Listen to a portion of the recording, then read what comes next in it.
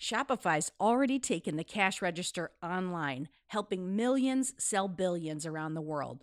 But did you know that Shopify can do the same thing at your retail store? Give your point of sale system a serious upgrade with Shopify. Shopify POS is your command center for your retail store. From accepting payments to managing inventory, Shopify has everything that you need to sell in person. And with Shopify, you get a powerhouse selling partner that's going to effortless unite your in-person and online sales into just one source of truth. You're going to be able to track every sale across your business in one place and know exactly what's in stock. You could connect with customers inline and online.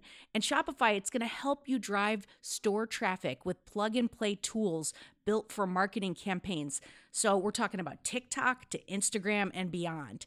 Get hardware that fits your business, take payments by smartphone, transform your tablet into a point-of-sale system, or you can use Shopify's POS Go mobile device for battle-tested solutions.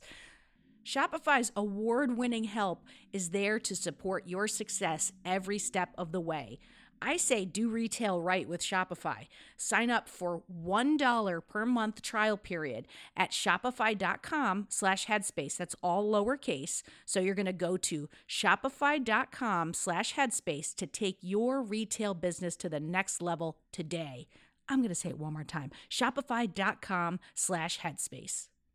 Mom deserves the best, and there's no better place to shop for Mother's Day than Whole Foods Market. They're your destination for unbeatable savings, from premium gifts to show-stopping flowers and irresistible desserts. Start by saving 33% with Prime on all body care and candles. Then get a 15-stem bunch of tulips for just $9.99 each with Prime. Round out Mom's menu with festive rosé, irresistible berry chantilly cake, and more special treats. Come celebrate Mother's Day at Whole Foods Market. Headspace Studios.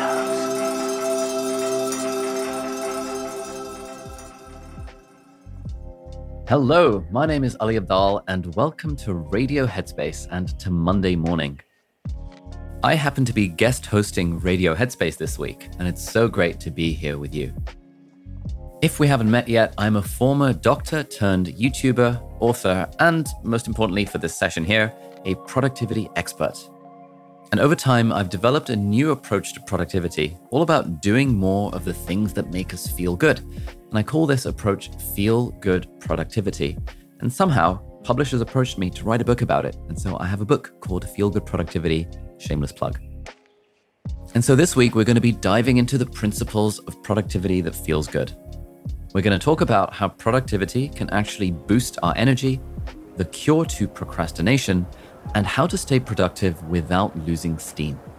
This episode is all about hustle culture and how doing more doesn't always produce more. So the whole hustle culture thing is really about the idea that if you just grind it out a little bit more, if you're more disciplined and you have more grit and you just do more stuff, then that is the thing that's going to get you what you want. And it's true to an extent. It is true to the extent that sometimes you don't feel like going to the gym, and in those moments, it's worth exercising a little bit of willpower or discipline to get yourself to the gym. But I think the issue with hustle culture as a whole, and this whole discipline type narrative of just just do hard things, is that if you're trying to sustain yourself through the grind and the grit and the discipline, that's just a recipe for burnout. Sure, discipline is good in small doses if you want to get yourself started on something. But the way we ideally want to be sustaining it over the long term is by finding a way to make the thing feel good. I managed to get through high school by not having to study too hard, and I was, just doing reasonably well in exams. But then when I got into medical school, suddenly it was like I was being hit in the face, because suddenly I was just very mediocre, and I had to work really, really, really hard to even vaguely keep up with what was going on. And I also didn't particularly enjoy my time at university. And I thought, university is supposed to be the best time of your life. But then in my second year, it was pretty cool because we had a lecture in psychology, which was all about effective study techniques. And immediately it was like this, a light bulb went on in my head. And I was like, oh my goodness, how has no one ever told me this before? And I started applying these various techniques to my life. And I realized, oh, these techniques are helping me be more productive with my studies. They're helping me learn and understand more. And I'm no longer burning myself out. And along the way, I also realized that given that university is supposed to be the best time of your life, why don't I try and find a way to make it fun? And I found that if I was just doing the smart things and finding a way to make them fun, suddenly med school became a lot easier. And I ended up smashing my exams without even working that hard. And it really comes down to, find a smart way of doing the thing you're trying to do, and then try and enjoy the journey as much as possible. Because when you're having fun, then productivity takes care of itself. I really learned this firsthand when I was working in the emergency department in my hospital. And it was in one of my first shifts where, there was the waiting room was absolutely teeming with patients. Like, we were so overrun. And I was like, oh my goodness, like, I got to work really hard. I've got to try and see patients as quickly as possible. And one of the senior doctors, he kind of came up to me and he asked me, have you taken a break? And I was like, no, but there's all these patients in the waiting room. I don't want to take a break. I'm fine. And he literally reached across and turned off my computer. And he was like, look, the patients will always keep on coming. And he kind of explained that actually taking a break is going to help me show up as a better doctor.